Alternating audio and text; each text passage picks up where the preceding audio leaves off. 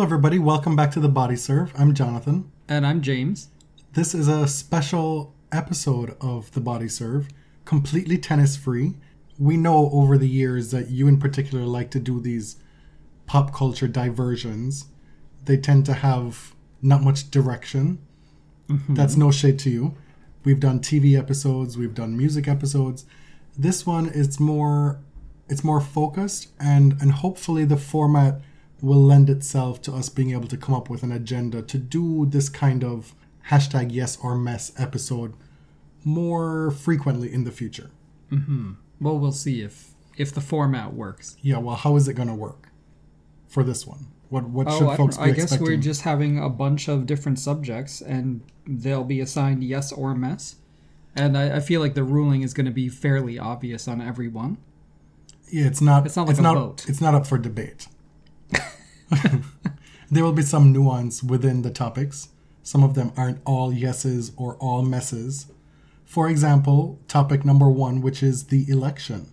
Yeah, so we're still holding on. There has been no call made yet, but it looks... Well, I'm not even going to verbalize what it looks like so far. But it has been an entire week-long event. I have not slept much at all this week. Oh, well, on Tuesday night, I did not sleep at all because I was having 2016 flashbacks, and I went to bed almost resigned to thinking that, oh, I guess Trump is going to win, so fuck my life. Well, you were a bit of a mess for thinking that at that time. Right, but this is... How can any of us know that was scar tissue. What a pandemic election is like? Some states were counting early ballots, some states were reporting same-day ballots. It was very confusing. I think you just weren't really paying close enough attention. I saw a lot of early Biden leads, and then they were getting erased. Yes. Dramatically. What I'm saying is, you were just on your phone and not listening to the explanations. Mm-hmm. Well, so we've been watching TV for the past, 3 days, and I don't think I've learned anything over the past 2 nights at least. There's a reason for that, mm-hmm. in that not much has happened, but also, again, boils down to not paying much attention. That's... How can you pay attention? Oh my god, the cable news for 4 hours in a row, and there's no news.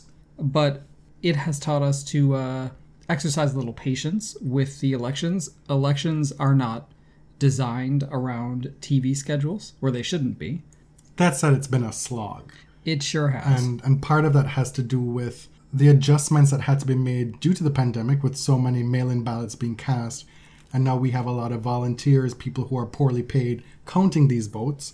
Folks here think that it's simply telling, well, this is a pile for Biden, this is a pile for that other person. When in fact there's, in some states, so many other things to count on that ballot. Mm-hmm. So it's a lot to go through. Oh, right. I kind of forgot about the other things, right? The thousands of local elections, your National House of Representatives and Senate. Judges. So part of this mess, the mess of this, is the way folks are coming for these poll workers, these vote counters. Let's just chill a little bit here. How did we get here, though, after having lived through the last 4 years? Girl, I don't know. I am not a political analyst. I will tell you, my philosophy is that... So Trump did a 0%. He got an F- on COVID, right? If he got a D-, he would have won easily, in my opinion. Wartime presidents, crisis presidents get reelected. Incumbents very frequently, more often than not, get reelected. And if you are an incumbent who is seen as guiding your country through this serious problem, you've got it in the bag. I think there are 2 flaws with that argument. One being the wartime, the crisis time president in this president's situation a good performance there would suppress the Democratic vote. There was nothing he was going to be doing with this pandemic, with everything that happened this year as well, with the Black Lives Matter movement, with the anti-Black violence that we've seen. There was nothing that was going to suppress that vote. And then also on the other side of that, his turnout is directly tied to the way he handled the coronavirus pandemic, I think.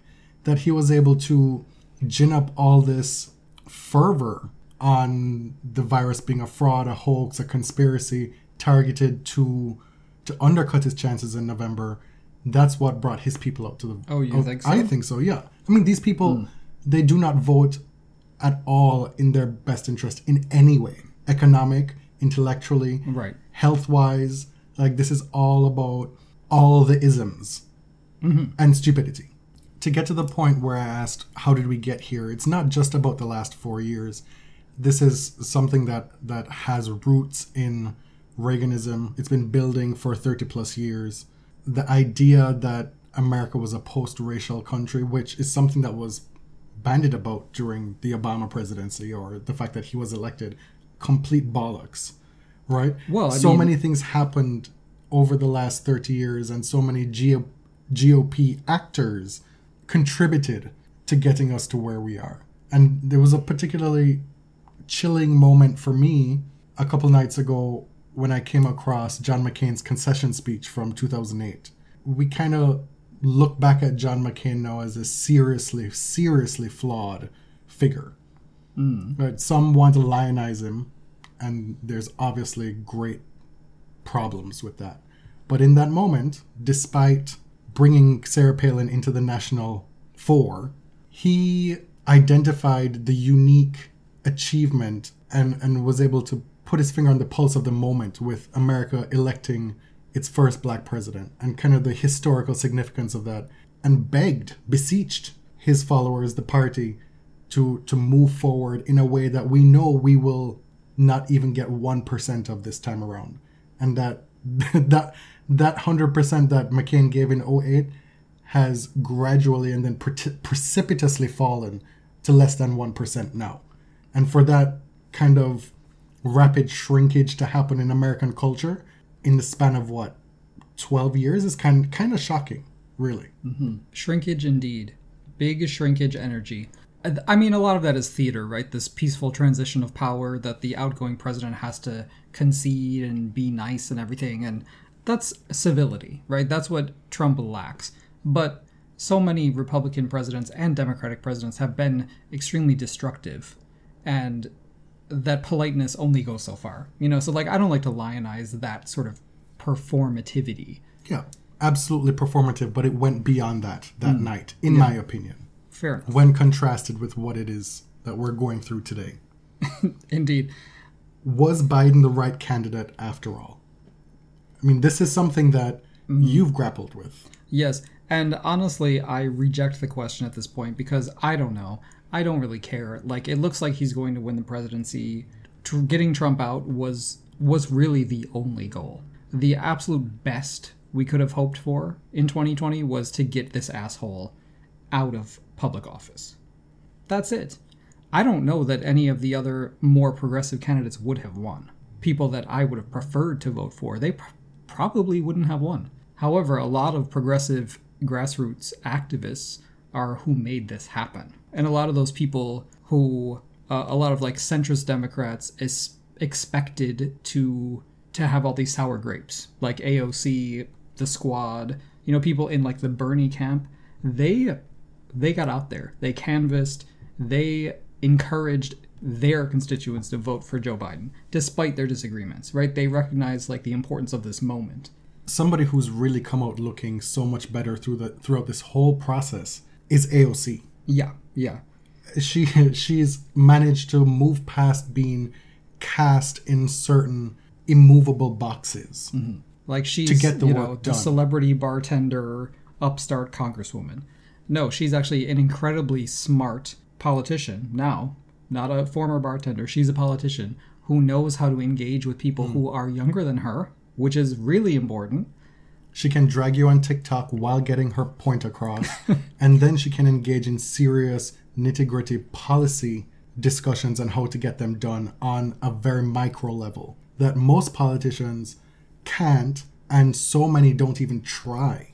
One of the other yeses that became really clear last night as Georgia turned from red to blue in the tally. It hasn't been called for Biden yet, but Stacey Abrams' work in Georgia after having her gubernatorial run stolen from her in 2018. I still recall vividly following that race, and afterward, I was kind of bowled over by how she handled that. Not being super bitter about it, but laying out the groundwork for how she was going to get to work. And she did.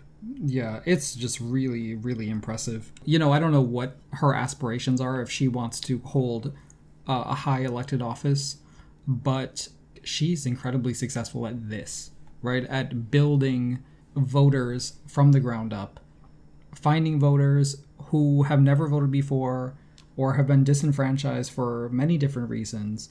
Like, she learned from that election in Georgia, and at the same time, an election was essentially stolen in Florida as well. Finally, former convicted felons are allowed to vote, and now a poll tax has been instituted. Right? So this fight never goes away. The targets are always moving, and we have a Supreme Court that does not support the Voting Rights Act. Not 2 months ago, folks were out here decrying Stacey Abrams putting her hat into the vice presidential ring for Joe Biden to pick her. I mean, she didn't put herself there. Biden was, if you recall, was floating this around from even before he won the nomination. Mm-hmm. And at one point, he was saying, I'm going to tell you what my ticket is. And hers was one of the very first names that we heard. And folks were like, well, what has she done? As it turns out. Quite a lot behind the scenes. But listen, how many nationally recognized women, and especially black women, are there in U.S. politics? There's a very short list, and she's on it, whether you believe her credentials or not. And so now we're in a situation where folks are kind of roundly dismissing her, some ridiculing her not 2 months ago, to now praising her as the savior of American democracy. Yeah, so this is where we need to tread carefully. This is the hyperbole, This is elevating black politicians to the level of savior. This is, in some ways, related to this film motif of the magical Negro, right? It's like we have to depend on these almost celestial black Americans to save the rest of us, when really white people should be saving ourselves. Right? This is the damage that we did. We cannot rely on a few incredibly impassioned and ethical black Americans to bail us out every time. I get a little nervous, a little uncomfortable when I see stuff like that. I've seen this political cartoon going around with the late John Lewis laid down, like between two precipices, two cliffs, and a lot of people walking over his back to vote. The man is dead, and you have a lot of people literally walking over him to cast their ballot. It is very weird. It's this bridge symbolism. Yeah. Totally misplaced and cringe at this point. And you were not pleased when Jon Ossoff showed up on TV with that framed in his background. Like, show us some cute books or something, but like, you as a white man need to not have that in your background. Right. The last thing I'll say on Stacey Abrams, she was seen as perhaps too ambitious too soon 2 months ago. Now, folks want to give her every job in the land to do all the work, emotional and physical, to get the job done for other people. Right. This is a woman, you just said you don't know what her political aspirations are. She chose not to run for Senate this time around, and perhaps her goal is to become president. She's 47 years old, highly accomplished, has made great contributions to the Democratic cause. That is her right. Mm-hmm. If whatever she wants to do now, she doesn't owe anybody anything to do anything more at the grassroots and on the ground. And she's got time, because in America, you do have to be past retirement age to be president these days. So let's get into the fun stuff about the election. So we've been watching MSNBC. I never, ever, ever, ever watch cable news. I don't watch any broadcast news except for 60 Minutes occasionally. Mm-hmm. But I do watch. Right. Well, I've alternated long stretches of watching a lot of cable news and taking long breaks. Mm-hmm. In early 2017, I had to take a long time away from that. Yeah, just for mental health. I'm more of a public radio snob, I would say.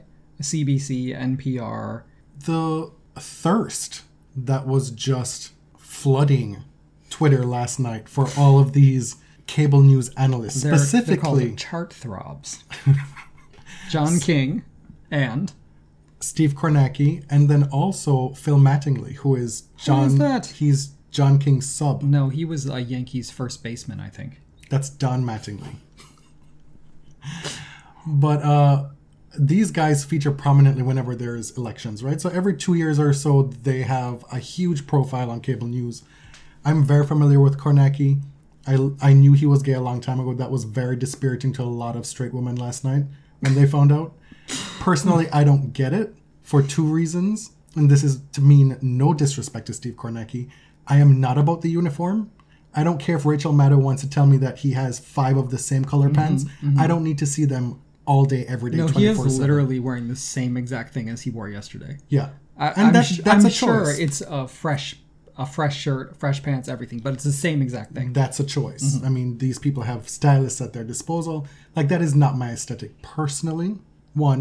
And then the other thing, he had this cool moment for him, and folks loved it, when in real time he's updating the board and he's doing the math in his head and he's looking at the numbers and with his finger doing the mental math, and then the board updates in real time just after he's given us what the calculation is for the subtraction of these 5-figure digits, right? That is not impressive to me, because it is very impressive to me. I understand, like, that is a strength. That's literally the only mathematical strength I have, to do quick math in my head. That is true. You can add and subtract large numbers, where I'm crossing out the 0 and carrying the 1, and I can't do it. Yeah. So for me, it's about asking more for yourself, personally. No disrespect to Steve. I'm sure he's a lovely man. Oh, I thought you were talking about me. I've already crossed that bridge. There's no turning back. No, but when he's doing things like, okay, so there's 20,000 votes to come from Maricopa County, and it has to trend at 59% in favor of Trump because this and this and this. And I'm like, okay, Isaac Newton, like, how did you figure that out on TV in front of all of us? I thought I was smarter than this. Folks went wild. Personally, while he's not one of these big board, Jumbotron, real-time numbers guys, Gadi Schwartz is where I'm at, personally. Oh, most definitely. But can we talk about Big Batch? Yeah. I've heard the term Big Batch at least 100 times in the last day, in the last 24 hours. We've got another Big Batch coming. We got a Big Batch coming from Philadelphia. We're talking about Bucks County, Delaware County. We got a batch coming from Center County. That's where Penn State is. We got King of Prussia Mall reporting. Erie County, Pennsylvania. Now let me take you back to Arizona with Maricopa County. We don't know the nature of these ballots coming in, but we do believe it will favor Donald Trump slightly, but will it be enough? We got a big batch coming from Las Vegas, Clark County, Nevada. Sorry to interrupt you, Rachel, but I've got a big batch coming in right now. And let me tell you, the big batch energy works for people. Oh. And in this period where people are lacking sleep, hungover, only to be drunk again within a few hours, sprawled out on the couch, feeling like the world is ending, you got to take your wins where you can get them. Yeah. So that's a big yes. And this year has really sucked. So if you can get a little entertainment from political coverage, fine. And not for nothing, to be able to exist in the Twitter sphere and be a part of this thirsting without having the, if we did that to woman crowd nipping at your heels. Oh my Lord. Like, to be able to have that safe space, if only for one night, while this batch of people were screaming in their bunkers and not to be seen. That was glorious. By means of a transition, Donald Trump may very well be fired soon. Ooh, this is moving good. on to somebody he fired from The Apprentice. Somebody who's got a Trump check. A Trump check. I am very rich, but she is very unemployed. Miss Lenny Theolakes of Athens, Georgia. While some of the other housewives are, Portia is protesting, getting arrested for the cause. Cynthia is having a super spreader wedding. Exactly, a COVID wedding. Thank you for coming. Here's your COVID. Nene Leakes fired from Real Housewives of Atlanta and is now launching her own, I can only assume, Instagram series. Facebook TV, perhaps? Yeah. A series of TikToks. The launch of it was on her Instagram stories feed. It's called The Reading Session. She has a gaggle of gay men behind her. who are assisting in the reading. And, Not very well, mind you. No. And the promo video was shot inside what looked to be an Atlanta strip club that was literally under construction. I thought it was a bowling alley. There were construction workers walking around behind them inside the club. I could not believe how low budget it was, because you've seen Nini's house. Like, listen, people have to hustle. As you said, she's unemployed. She's out here hustling. Fine. The issue here is what the actual hustle is. Mm-hmm. It's a complete ripoff of The Read, to be frank. Right. And let's be clear here. This is not out of step for Nene Leakes to be borrowing, pilfering, stealing from black gay culture. Mm-hmm. And so she has this, as you said, a what? Cackle? A gaggle. A gaggle of gay men behind her, intended to prop her up as their queen, when she has existed in such close proximity to heinous homophobia on Real Housewives before, if not blatantly outright. Mm-hmm. Yeah. I will say, the people who have worked with Nene as an actor before say she is highly professional. Like, she comes there, she knows her lines, she does her work, she's nice to everybody. And so that professional Nene is at odds with the one we see on Real Housewives. So who needs to manufacture mess. Yeah, so like, is that Nene a reality TV creation? Is that what gets her bills paid, basically? Like a Tiffany New York Pollard, right? That said, Ryan Murphy, once he works with you, he will keep working with you. Mm-hmm. And he has not worked with her since that, what was that TV show, that sitcom? Yeah, the one with Andrew Rannells. Yeah, I forgot what it was called, but she is not bad. No. Like, she's really not bad. She has a place. Mm. Anyway. So, I don't count out the possibility that Nene could someday return to Real Housewives of Atlanta. It's possible, but I would say it's less possible than it was before, because she's called Andy Cohen a racist. And supposedly they were good friends. But that's the thing, which is not necessarily not true. Oh, I know. So it may not even be for the reasons she's saying it. Yeah. But it may not be totally unfounded.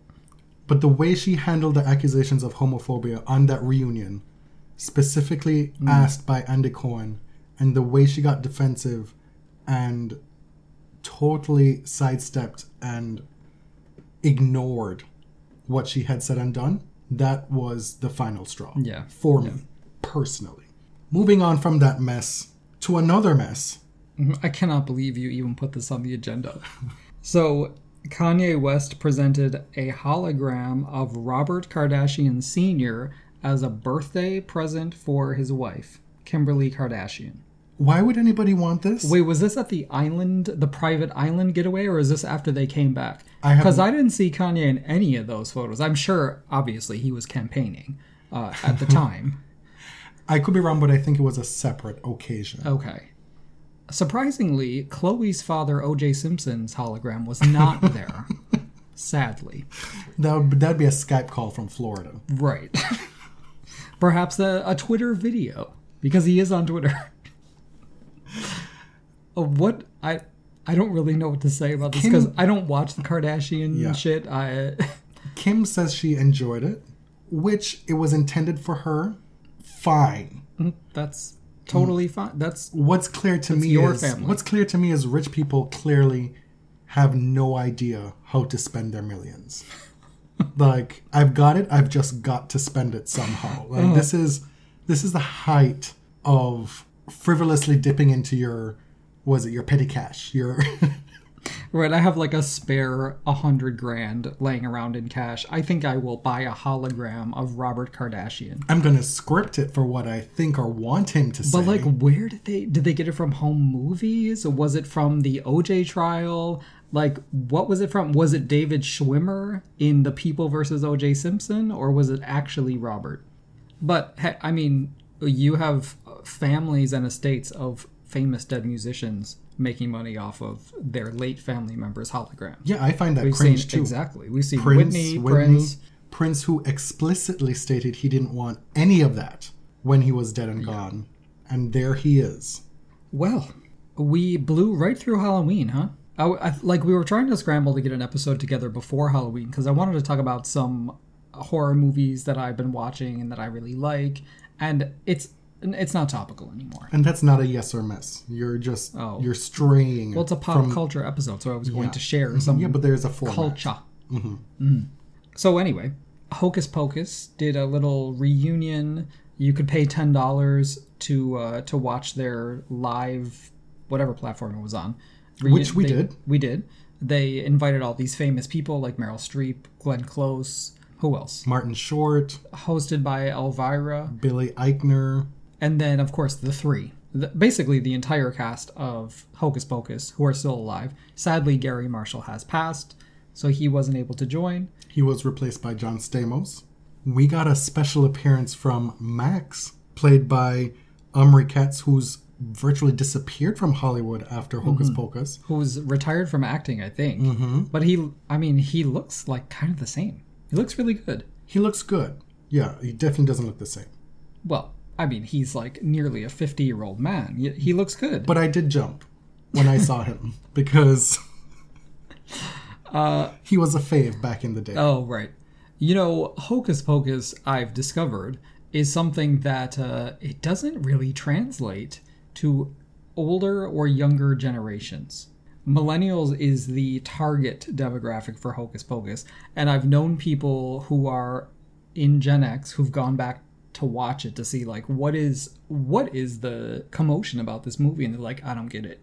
And for me, I can't understand how it's not appealing, especially if you're a gay man, right? It's canon. Right. Bette Midler, Kathy Najimy, Carrie Bradshaw. Before she was Carrie Bradshaw. There's a song and dance number. There's sort of macabre, silly comedy. Madonna references. It's so entertaining. Penny Marshall and Gary Marshall both have cameos. Like, it's so funny. And so when people say, like, I don't get Hocus Pocus or it's a crappy movie, I'm like, get out. I read this, I didn't read, I got through a third of it. I think this article on Bustle saying how we know y'all love it, we know it's becoming like this iconic thing, but sorry, the movie is crap. It's like, oh my god, it's not Citizen Kane. I'm so sorry. Have you heard of camp? Do you understand this genre? Anyway, this was a big yes for me. The actual storytelling and like the majority of the hour was not enjoyable. It wasn't really that funny, but there were a lot of cringe moments, like the Glenn Close, Cruella de Vil moment was not great. Terrible. Not good. And to be honest, I expected more from Meryl, because her comic timing is generally very good. I appreciate the effort, though. And it's for a good cause. What was it, the New York Restoration Project? To make sure that there are green spaces in the city. Right. But speaking of... a big yes, the surprise we got at the end, how could you forget that bit? You've forgotten. I forgot. Winifred Sanderson is knocking on all these doors, virtually, and the last one, it's opened by Ms. Mariah Carey. She was not billed in the show. It was a special surprise. And she's like, Winifred Sanderson, my, you're here looking for candy. Get, go, be gone. It's my turn now. And then the show ends with All I Want for Christmas Is You. The credits roll over the full song. It is now Mariah Carey season, which coincidentally is your next bullet point on the agenda. We have indeed entered Mariah's season officially. Luckily for me, one of the few yeses, resounding yeses of 2020 is that it's been, in fact, a Mariah year. It's the 30th year of her in the music industry. She celebrated it by giving the fans, the Lambs, this MC30 campaign. We're leading up to the release of her memoir and this Rarities album. Every Friday, for months leading up to it, she gave us snippets from the vault. This is what you can do when you write your music and you own the masters. And when you have the talent and the range. When you have the range, your vault is expansive. There's a lot to draw from. Unfortunately for a lot of fans, we still have not gotten the Underneath the Stars video. Mariah will be out here tweeting about voting, police violence, anti-black racism, all this stuff, and fans are like, yeah, that's cute and all, but where is the video? As if she hasn't given us so much already this year. Stuff that we didn't even know existed. Exactly. the Irene Cara cover on the Rarities. Never knew that existed. Such a gem. What I want to focus on here for this segment is the memoir and the album, The Rarities. The Rarities is a compilation of, or as you say, a compilation. I can't say that word, okay? A compilation of unreleased tracks and some B-sides throughout her career. What were some of the things that stood out for you once you read The Meaning of Mariah Carey? We both read it. I read it first and you took forever. This is a book report. You took forever. Yeah. It took a long time. I was very displeased.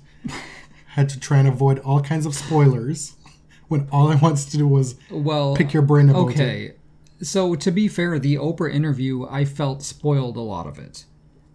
It really didn't, though. Well, I mean, because Oprah actually did about 95% of the talking. So I get your point. But I would say, so the Derek Jeter stuff is really juicy. And not just gossipy, but because Mariah was able to tell it in a way that made it feel transformative, right? Like she was in her late 20s at the time, but had never had this great love, this infatuation.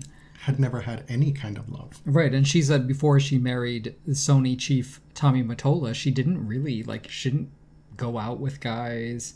She lived in New York with a few friends. She claims she was a virgin when she got married, and I believe her. There was no need to even put that on the airwaves. No, but there is, because the short, fleeting relationship with Derek Jeter was so intense because it was not only, it was a lot of firsts for her. Well, you know right? full and damn well what I'm getting at here. She claims. Anyway, reading that part of the book was so exciting because so many of us remember those intoxicating firsts, right? Like a romance that may not be serious, doesn't have to even be serious, but is really, really important to you because of when it came to you in your life. And for you specifically, if I can be so bold, part of the early telling of our romance was you discovering Butterfly, the album, for the first time. While we were, in effect, separated doing long distance. So I don't talk about our personal life very much on this for a reason. But to hear that some of these songs, and more than we had imagined, were written about the time that she and Derek were a thing. She was still singing about him. It adds so many layers. On Rainbow, and maybe even on Charm Bracelet. Right? And then also that, he was biracial like her, that she thought growing up that the racial animus, the conflict that was created by her father being black and her mom being white, that was the reason for their family's dysfunction. And then meeting Derek Jeter's family and saying, wow, they're really nice to each other. Irish and mother, black father, same makeup. And so it was a way to free herself and realize that, my ethnic makeup isn't the reason for all this horrible trauma in my life. She even says it's really just my family. That's shit. She now refers to her mother by her first name.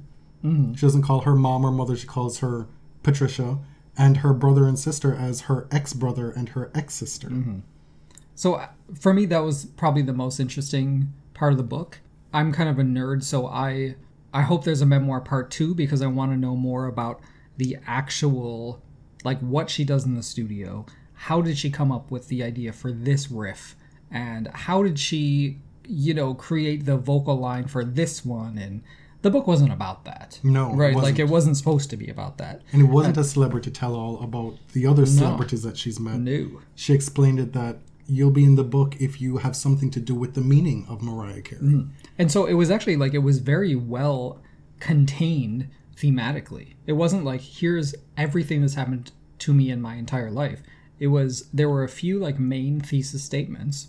Centering herself too as a black woman, which hasn't always penetrated the public consciousness, even though it's something that was talked about very early on by her in her career, despite Sony and Tommy Mottola trying to stifle that in terms of her public appearance and her music early on. And she gets accused of playing her race down as well, which I don't think is entirely fair. I'm always trying to expand the definition of what a singer-songwriter is, because this label gets attached to only like certain types of people, right? Joni Joni Mariah Mitchell says if you're James sitting Taylor. there with a guitar, then people conjure singer-songwriter. What she doesn't say, if you're sitting there white with a guitar. Right. We talk a lot in this house about how Mariah Carey is underestimated as an artist and a songwriter, obviously. And she has started to really get her due in the public consciousness. But part of that is color, and part of that is femininity, right? Like she exhibits this almost, I mean... An overabundance of femininity. Right. Almost like a hallucination of femininity, like, you know, rainbows and pink butterflies and all this stuff. That turns people off, and it makes people look at her as if she's a joke. And so that is a form of misogyny, right? Because it makes people ignore her talent not only as a singer but as a writer and a producer. The curious part about that has always been that those charges have been mostly levied against her by women. Mm-hmm. It's a one of the clearest examples of woman-on-woman misogyny that you'll see. And please don't forget that Sandra Bernhard called her the N-word. So if you're ever watching Sandra Bernhard on Pose, remember that. She's lucky to have lived before the age of so-called cancellation. And if you have the time, look up this... I believe it was when Mariah was promoting the Number Ones to Infinity record. And she's in Sirius Studios. And she walks by Andy Cohen's show. And Sandra Bernhard is in there. And Andy is like, Mariah, you gotta come in. And Mariah's like... I don't think this is a good space for me right now. And Sandra's like, no, it's all under the bridge. I love you. But we don't know, or the majority of the folks would not know what that stems from. Yeah. Keep in mind, too, that Sandra Bernhard is or was Madonna's bestie. And we know that Mariah and Madonna, historically speaking, have not gotten along. I mean, Mariah used to be a fan of her back when her music was popular, like back in the 12th grade or something like that. That's so rude. Those were her words. I know. I was looking for a lot of the stuff that I didn't know. So much that was in the book I did know. It was illuminating to read Mariah talk about it in a different way, in a more in-depth way. I appreciated that. I wanted to know what happened with Walter Afanasieff. Mm-hmm. And we didn't find out. It's not stated explicitly, but if you're able to read between the lines, you know. There's one particular scene in the book where you know who was in that kitchen. Yeah. And the other thing that you come to learn from this book is that Mariah values loyalty more than most principles in her life. And so if you've been disloyal to her, you're no longer there. And so while folks are out here clamoring for Mariah to rediscover the magic of her early career and get back to the early days when she was singing these big soaring ballads. And she, you know, for these folks, they want her to be white again. Really. Like, these are the folks who disapproved of her career turn from Butterfly onwards, where she seriously embraced her black culture and started producing more R&B hip-hop records. They want to go back to that, and they see Walter Afanasieff as the bridge, as the key. And that's just never going to happen. Right. Also, like, music is different. Nobody's a balladeer anymore. First of all, nobody is releasing Diane Warren singles and getting number ones. Also, her voice is different. It's certainly not the same as it was in 1990. And she just released a superior R&B album in Caution that was critically acclaimed, but really, like, who was paying attention, right? The most critically acclaimed album of her entire career.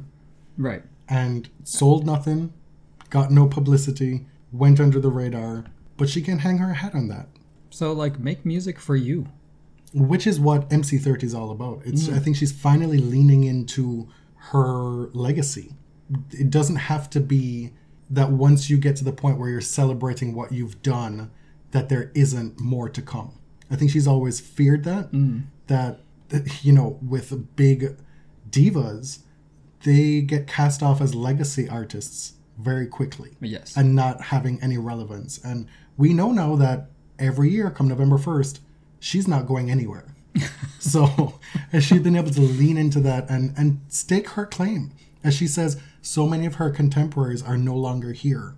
Whitney's not here. Prince is not Sadly. here. I was looking forward to hearing more maybe about the personal relationship that she had with Whitney. Perhaps not the space as it turns out in this book. Yeah, I know you were disappointed about that. There was very little about Whitney. There was actually more about Prince. Yeah. The thing that I liked most about reading this book, and I'm almost finished with the audiobook. So you read it twice. Yeah, and if you are an actual lamb and this is really interesting to you, you have to do both. Because as you know, lyrics are interwoven in the book, and she sings them on the audiobook. We learn that she created this entirely separate genre of album while she was recording Daydream in 1995. She was in the studio recording one of the best albums of her career, and then at night, as an outlet, she decided to do an alt record, singing these ridiculous lyrics in what she felt was a style of these white women who were allowed to look however they want, say whatever they want, and sound however they want. But it was like a very accurate mid-90s, like that Empire Records post-grunge alternative rock sound. It was really accurate. Like, she has a good ear. And in that audiobook, she sings some of the lyrics from one of the songs, and I had to play it for you. You haven't listened to the audiobook. And we were just laughing for a good 30 seconds because she's mock singing the way she was actually kind of mock singing on that album. And I am someone's ugly daughter. I am Jack the Ripper's sister. I am. I'm being told in my monitor that I have to talk about the rarities, about the songs that I like on the rarities. You got ahead of yourself a little bit. I like, Track number 1. which is what? Oh, it sounds like a Jackson 5. Yeah, Here We I Go Want You Again. Back. Yeah. Here We Go Around Again. Yes. And I like One Night, which somebody remixed with Missy Elliott's verse from a Keisha Cole song from 2007. It's like very mid-90s up-tempo R&B. The opening verse of that song is some of the best singing she's ever done. And what else do I like? She wrote that song for that kid on Oprah. I pray. But it sounds a lot like another song, and I still can't put my finger on which song it is. You've actually gone through her discography I have. trying to find it. Yeah. And the Irene Cara cover, the song from Fame, Out Here on My Own. is really good. I Yeah. wore that out. That was so good. I knew of Everything Fades Away. It was a B-side, but to have it available streaming now is such a treat, and it's so good. Yeah, the two that have been floating around this year. So JoJo, the singer JoJo, did a little rendition of this with Mariah and her backup singers, After one of her shows, they practiced yeah. backstage and did just the background harmonies. which was gorgeous, of Everything Fades Away. And then the other one was Slipping Away. Two songs that were what, B-sides and singles? They were never on the actual album, that I didn't know until this year because, I don't know, I guess I was listening to the Beatles in 1995. One of them was actually on the Japanese releases, Oh, which Right. the Japan fans get. they deserve. They get all the good they stuff. deserve. They got Runway on Caution. They treat her well. Can You Hear Me? It's like the great gowns, beautiful gowns of the album. It's great singing, beautiful melodies, but the song isn't great. Right. It's like a so what moment. Right. Do You Think of Me? Okay. All I Live For, I want to love it. I know it's a favorite of a lot of fans, but Oh, I like can't. that a lot. I love that. Yeah. But see, for me, all I can hear is that she has a cold, and it's very off-putting for me. Okay. I hear a lot of SWV layered vocals that I really, really like. I accept that I'm probably in the wrong here. We got the Loverboy original version as it was intended to be before Tommy Mottola and Jennifer Lopez colluded to steal the sample out from under her, and she had to come back and rework the song with a different sample, and it ended up being the top-selling song of 2001 anyway.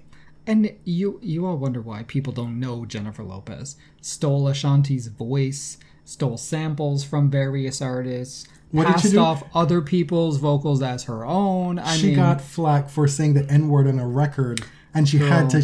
to eat it. She had to sit there and eat it because she couldn't tell folks that it was actually Ashanti singing it. Imagine that. That an actual black woman was the one who said That it. is the fraudulence of Jennifer Lopez. And speaking of fraudulence, she recorded Barbara Streisand's classic People on a COVID special this year that was meant to be live. Do you remember this? I mean, I could not believe my ears.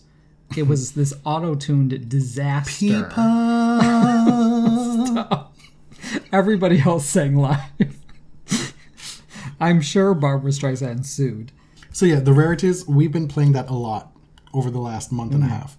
All right, so I got ahead of myself, but Mariah announced there's going to be a Christmas special, and she revealed the initials. AG, JH. It was Attorney General? It was a picture of the back of 3 directors' chairs side by side. AG on the left, MC in the middle, and JH on the right. And people are like, oh my God. But clearly, Ariana Grande, Jennifer Hudson. One of my favorite Tumblr memes was Mariah Carey being put into a copy machine and Ariana Grande coming out. It's so rude. It's so rude. Because Ariana, like, she's showed staying power as an artist, right? Like, and she's also always been very respectful and deferential and heaping praise on Mariah. Yeah. And But Mariah now she's slowly come around. She has. She wishes her happy birthday now.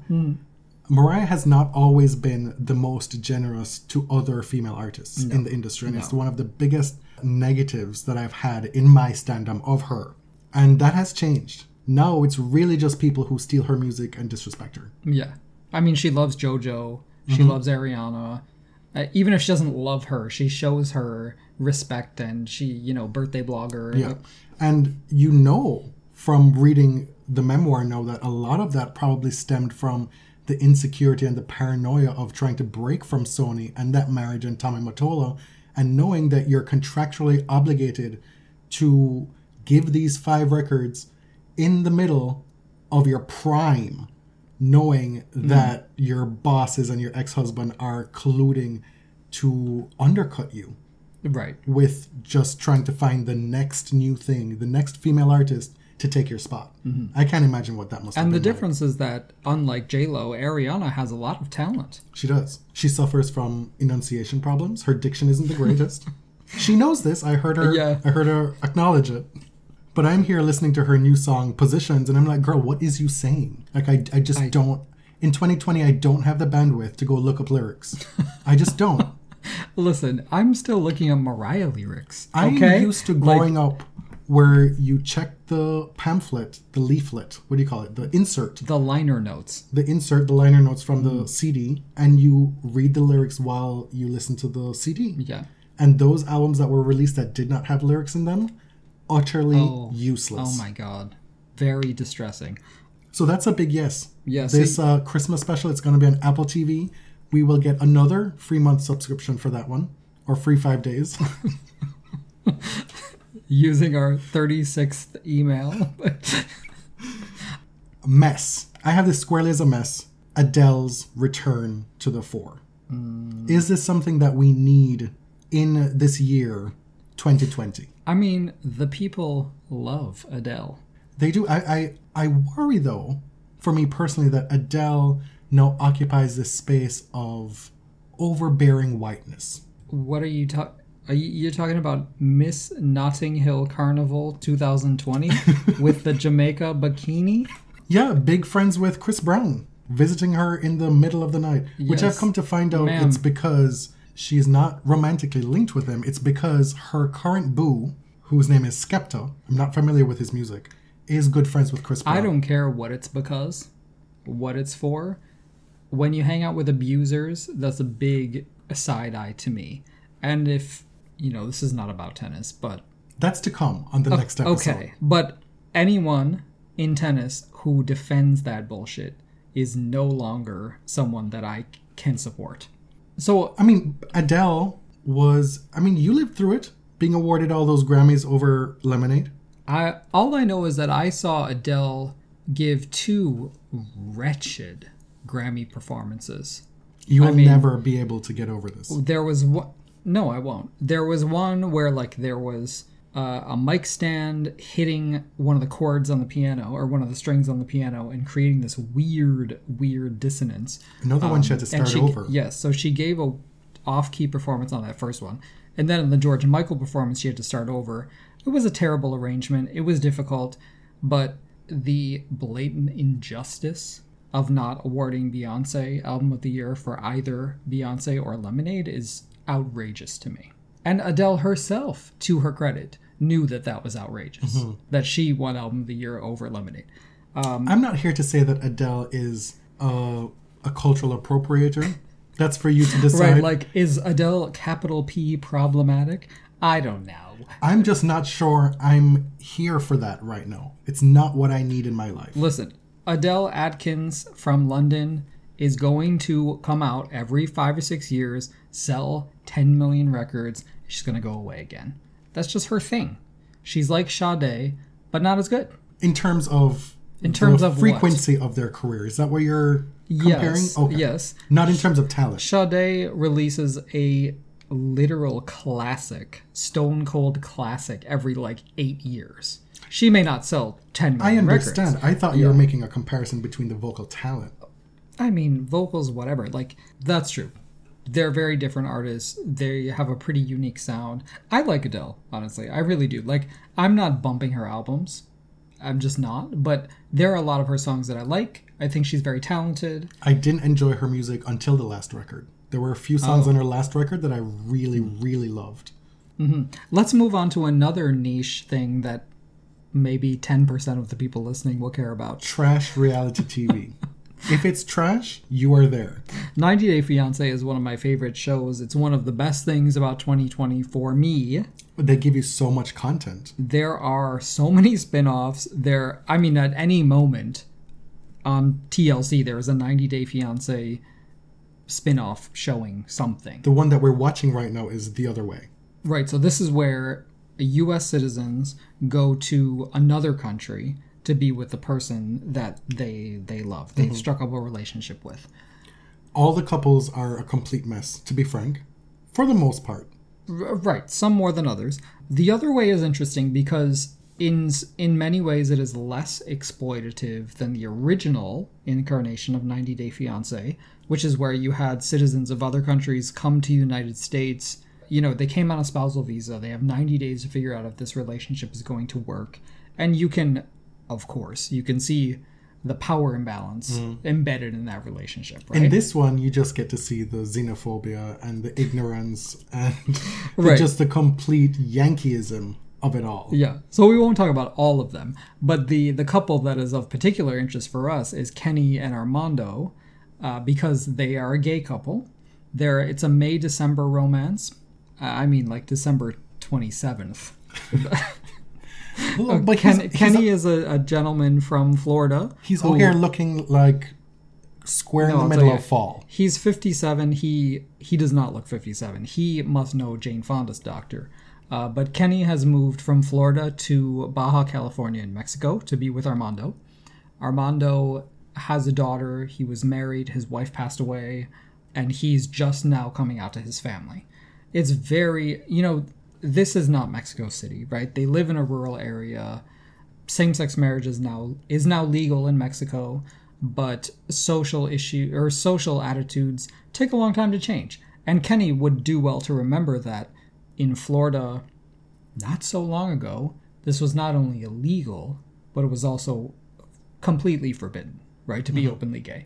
Anywhere in the United States. Your rights in the U.S. as a gay person is under threat with the current makeup of the U.S. Supreme Court. They are precarious, but the United States, if it is any sort of progressive beacon, it has only changed in the past 20 years or less, right? So anyway. It started with the Prop 8, the musical. That's the turning point for me. With Jennifer Lewis on Prop 8, the musical. Right. I remember we were in college during the George W. Bush years and feeling very, very bleak. Like we had no future. And that was only, 15 years ago? So Kenny moves to Mexico to be with Armando and his very sweet daughter. And Kenny has made no efforts in the 3 years they've been together to learn any Spanish. He He cannot even say gracias. He can't even say te amo. He says ti amo. Every single complaint Maybe he speaks Italian. Every single complaint he has, of which they are never ending, as this I need it my way type A white man. He doesn't in like Mexico. Mexican food. Everything is fixable by even trying to learn some Spanish. Oh my God, it just occurred to me. I really love Hannah, but it's going to be so difficult to be her father.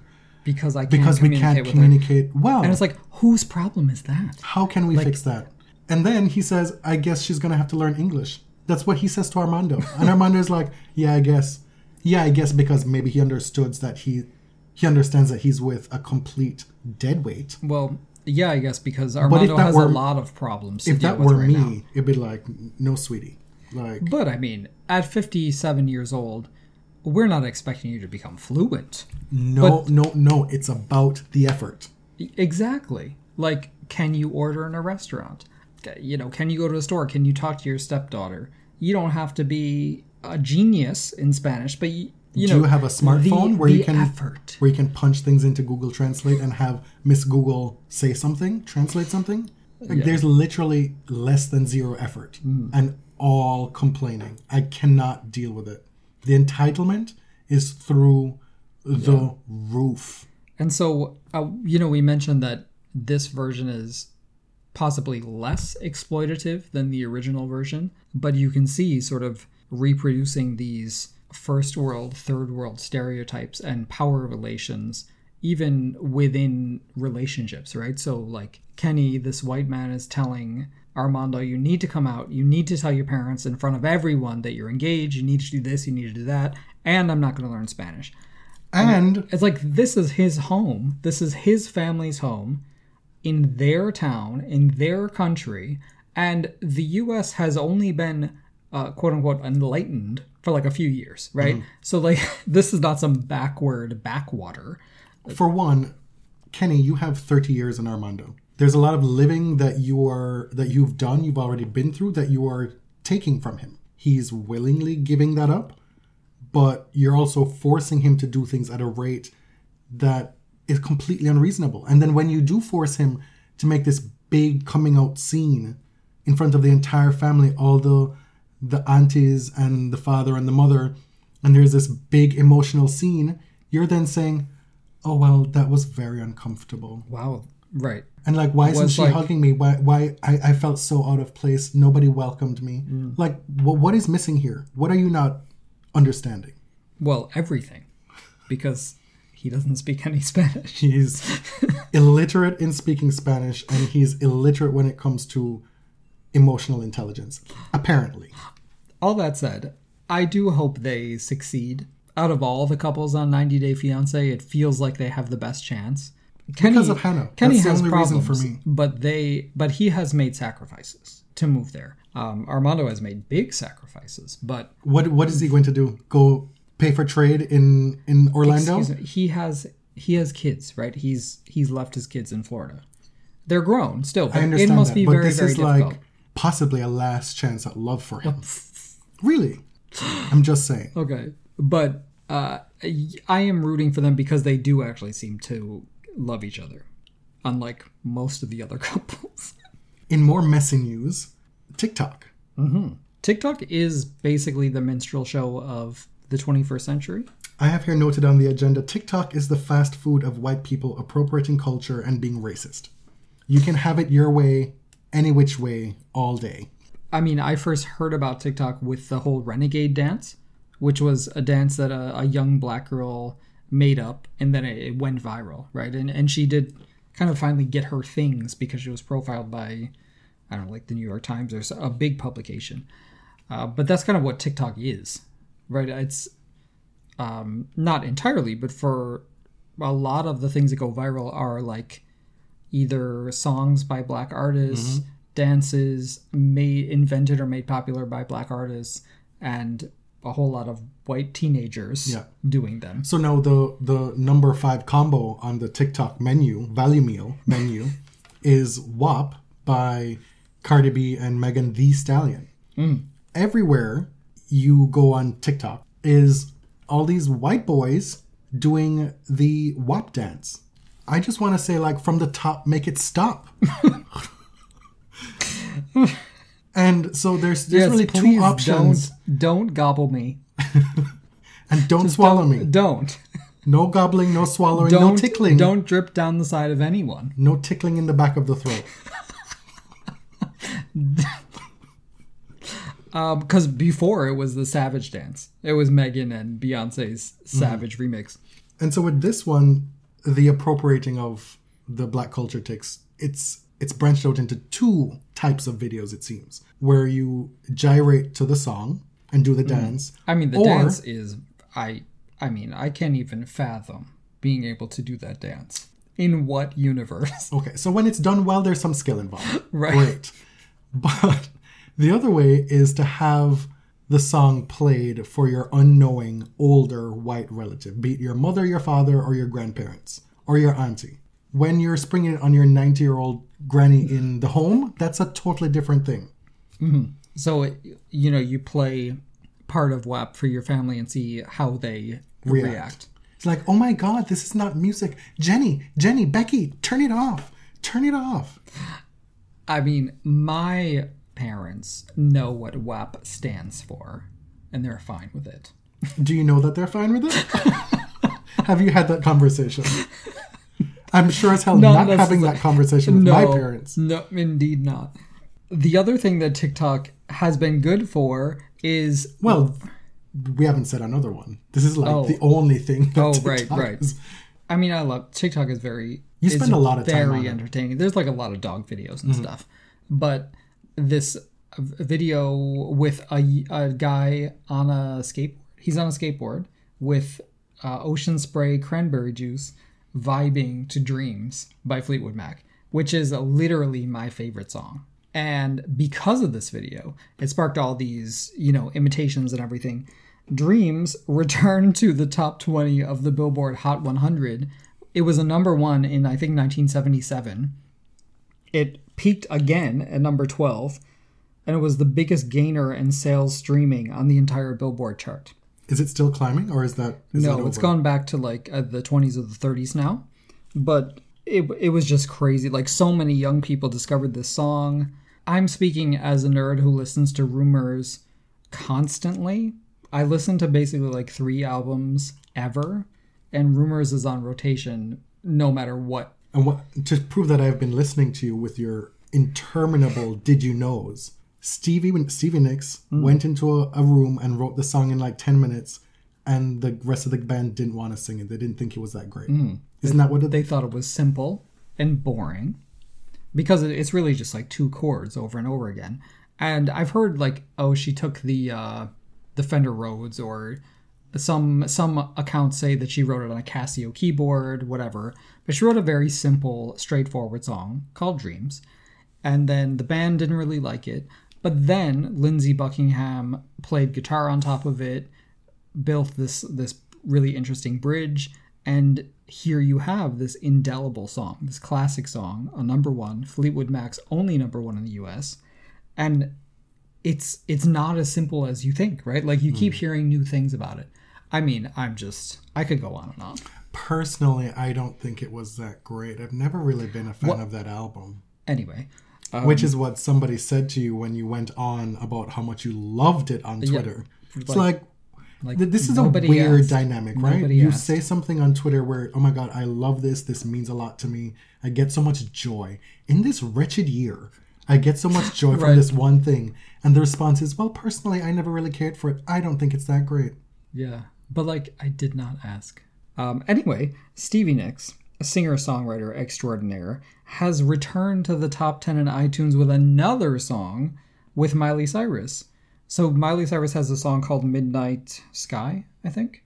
She's remixed it and has used the chorus from Stevie Nicks' classic Edge of 17 and that classic guitar riff that you can hear in Destiny's Child Bootylicious. It's a cool song. So Stevie is just having quite a few weeks. Joni Mitchell, my other fave, is having a great few months as well because Taylor Swift is trying to become her. You just had to be messy there. Well, we were talking about Ariana. I don't really know a lot about new music.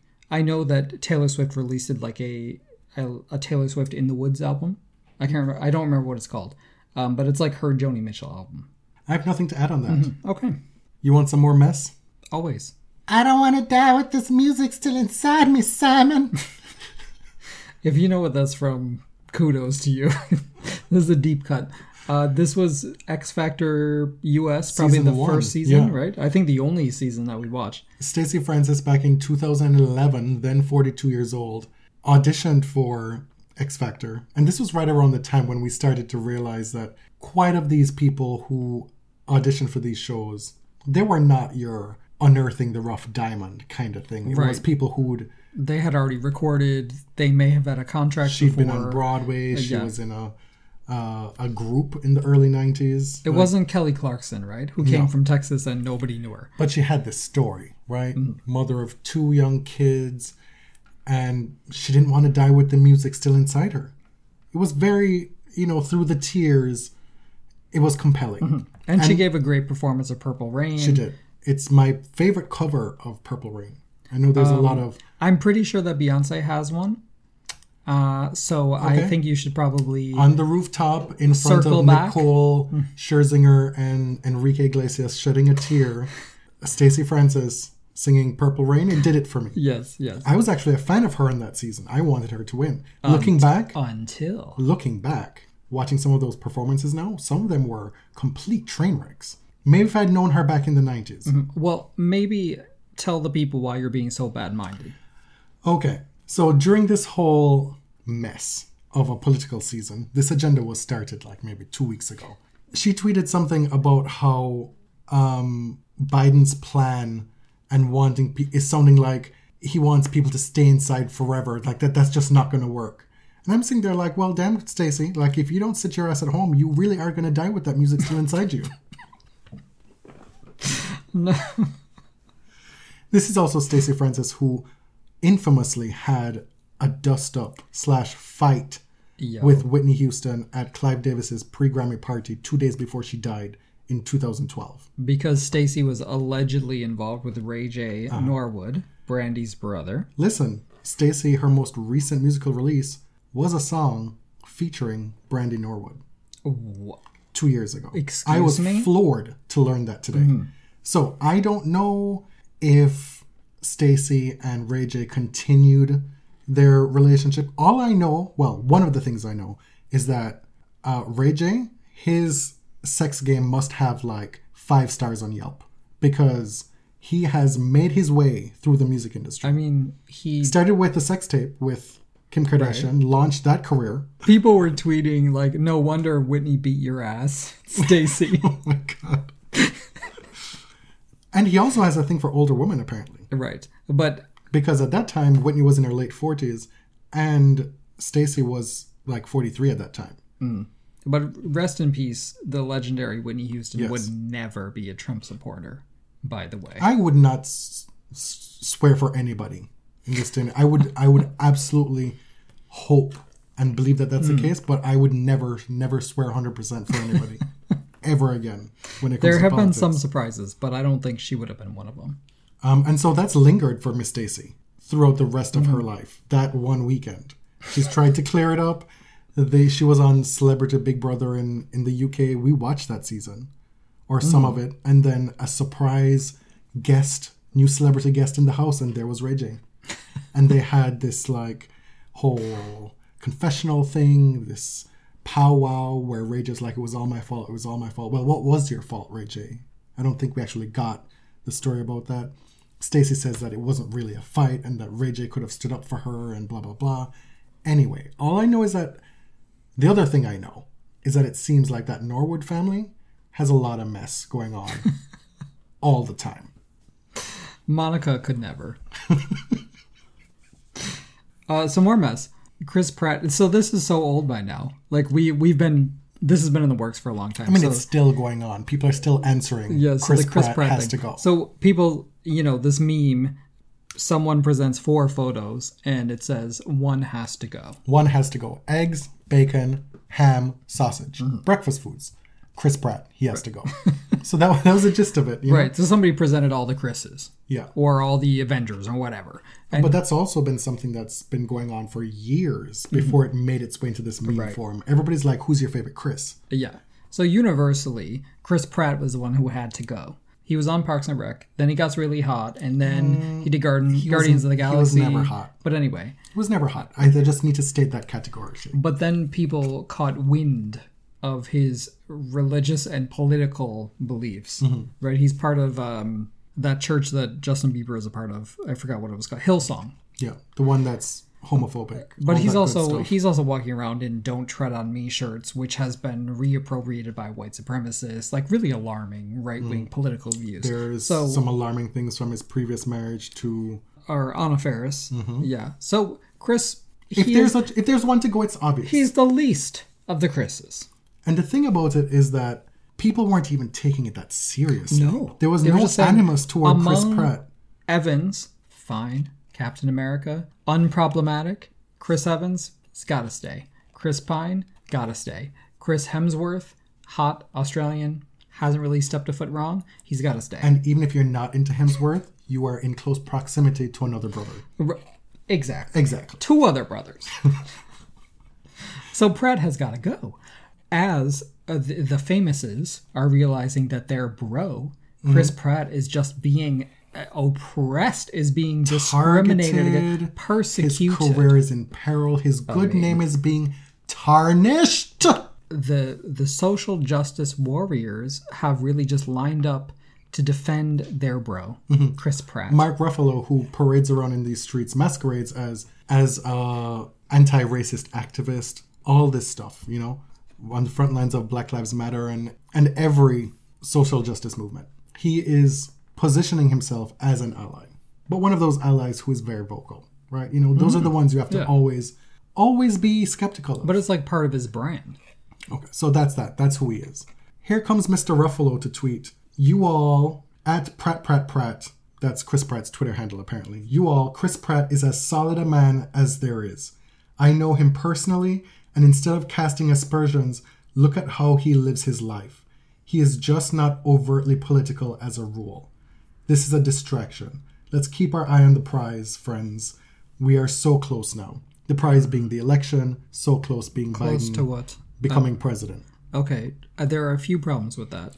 He is overtly political. That much is very clear. We can multitask. Right? Like, I can actively hate on Chris Pratt. I was just sitting here having a laugh on my living room couch. But I can now also actively be annoyed by this and throw my energy toward Chris Pratt and still have some for Donald Trump. Can you imagine being a celebrity and being extremely disturbed that somebody said your friend was the least of the 4 Chris's? Of the very handsome, wealthy, privileged, much-loved Chris's? That's it. And even if it weren't about the other stuff, he is the least of the 4, looks-wise. But like, case closed. Right, but like, it's okay. Chris is gonna be okay. All of the Chris's are gonna be okay. This is what I say. Like, in tennis, frequently people line up behind people who don't need your help. Like, you have centered yourself at the forefront of these social justice movements as being a big voice within the Black Lives Matter movement, where people are actually imperiled. People are actually dying. Chris Pratt is not dying. He's not imperiled. This is not that serious. And it wasn't just him. It was his Marvel buddies. I know him personally. Maybe you need to choose your friends better. I don't know what to say to that. It sounds like Michelle Obama knowing George W. Bush personally. Right? Sorry. Even the Obamas aren't off limits. Does that make Michelle Obama a horrible person? It means she made and continues to make a horrible shit choice. Right? In my People opinion. contain multitudes. You don't need to be out here championing for this dude. And by doing that, you're undercutting the work that you claim you're doing in other areas. We have this final section about TV shows we've been watching because there is nothing to do. We're working from home. We can't go out. And not complaining. Just... But all we've been doing is watching TV and movies.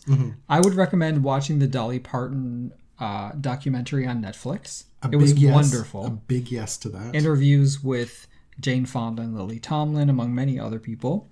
The stories about how Dolly wrote and created the soundtrack for 9 to 5. Yeah. Amazing stuff.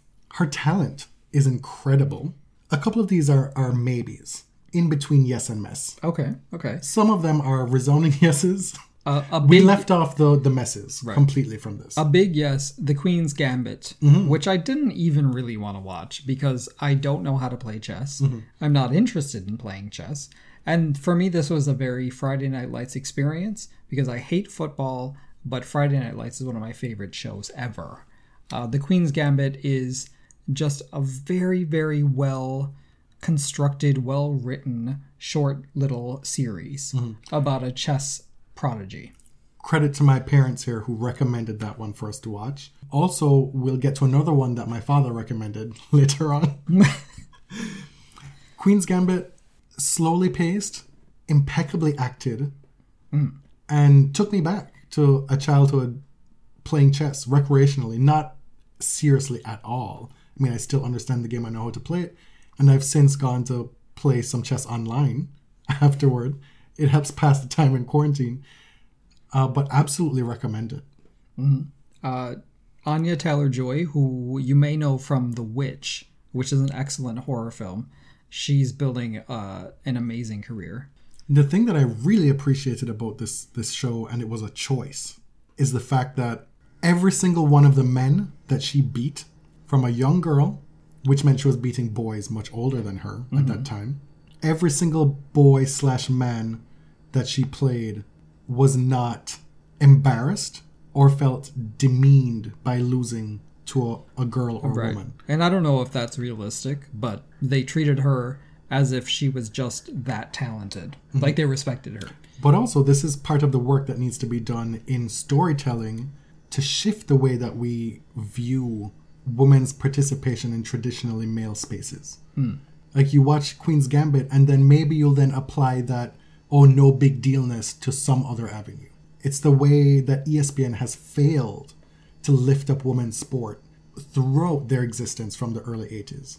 When you have women's basketball, the WNBA, the finals going on, and you have it in minute 40 of your episode, and you're showing like some Bush League shit for the first 20 minutes, That's an active choice. Fine. More people may have watched that Bush League shit than the WNBA finals, but you are able to influence and shift cultural views through your programming.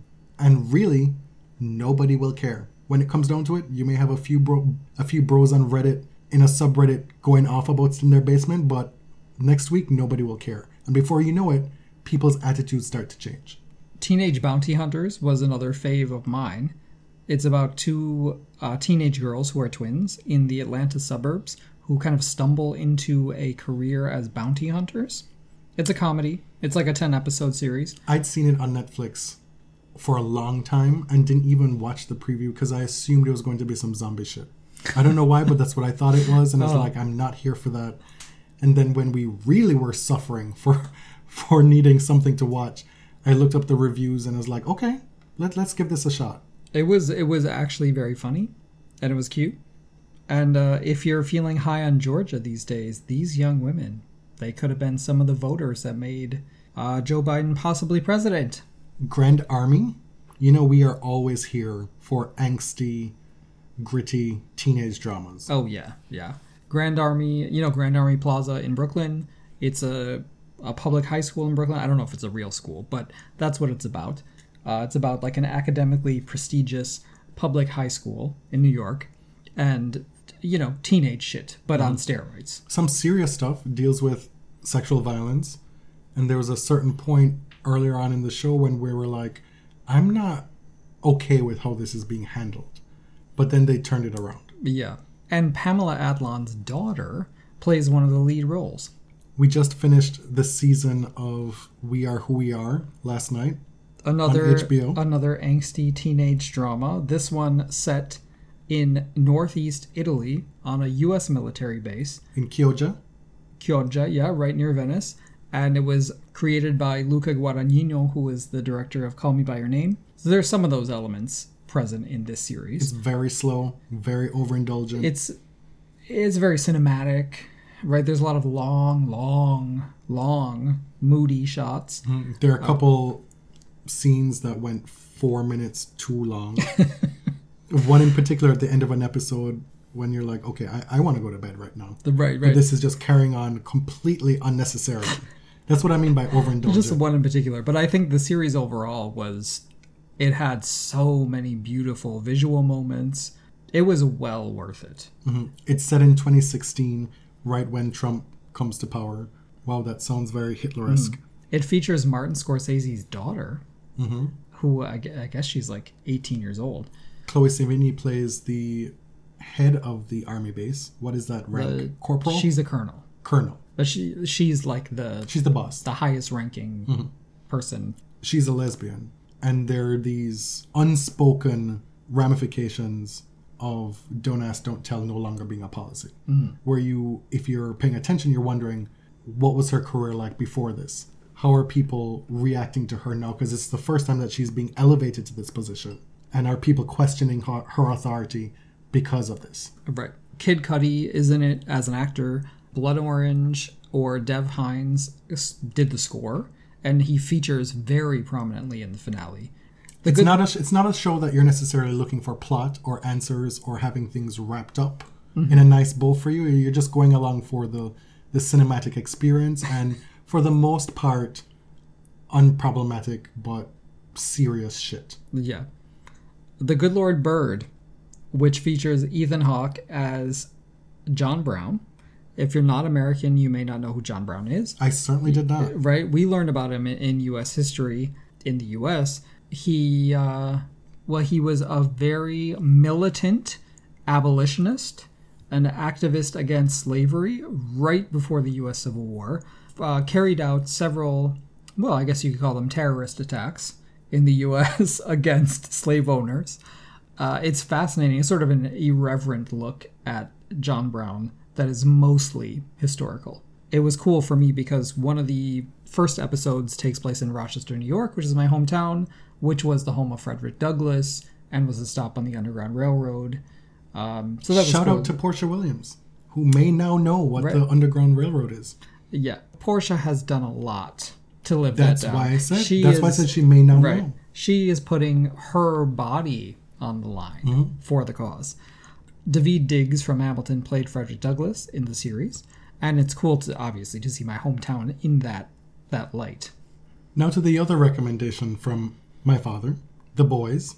We still have 2 more episodes to get through season 2, and this is typically not the type of fare that we watch. I think after the recommendation, it took us like a month before we actually sat down to watch it. The superhero shit, not my bag. And this is like a twisted version of the superhero stuff. It's like they're publicly there to serve and save the public, but they're really murderous, power-hungry assholes. That's actually a fairly interesting twist on the whole thing, right? Yes. Because the superhero genre is traditionally quite conservative, right? It's about like reinforcing the importance of police and law and order and patriotism, the status quo, right? It's vigilante justice, but The Boys kind of problematizes that and says, look, superheroes are just an extension of the military-industrial complex. Where it becomes problematic is the somewhat incestuous sex scenes, the sticking a hand into a chest and ripping out a heart. Yeah, it's like the heads just randomly exploding out of nowhere. You never know when something truly gross is going to happen. Yeah. And at a certain point, I'm like, wow. And the camera never cuts away. No, I'm like, wow, my father really watched this and enjoyed it. I'm not saying it always succeeds, but there are some concepts that are pretty interesting. It's the type of show where when you're finally enjoying a nice 20-minute stretch of being fully engaged and like, oh yeah, what's going to happen? Something happens to like pull you back. Like somebody's face gets ripped off. And they show the whole thing. Somebody gets almost strangled by a 50-foot dick. Literally. Mm-hmm. Yeah, that was the last episode we watched. Yeah. So I think this one is squarely in the middle for me. That's it. That's or yes or mess. We are living in a lot of mess. Hopefully we brought you a lot of yeses with this episode, that it served as a bit of a respite. We'll be back with regularly scheduled tennis programming next week. to deal with the stuff that you alluded to on this episode with that tennis player who is not going to be named right now. But rest assured, it will be covered on the podcast. Thank you for listening to our diversion. I'm James, at ElliotJMR on Twitter. 2 L's, 2 T's. I'm Jonathan, at tennis_John. If you are a regular tennis listener, hopefully this wasn't too horrible for you if you made it through to the end. And if you are a new listener, you somehow came across this pop culture stuff, we also have a long-standing tennis podcast that we do semi-regularly. This is not the typical subject matter. So we're not going to be coming with another Yes or Mess anytime soon. Unless this gets rapturous reviews and reception and we get a Pulitzer or something. Mm-hmm. Right. Thanks for listening. Till next time. Thank you very much.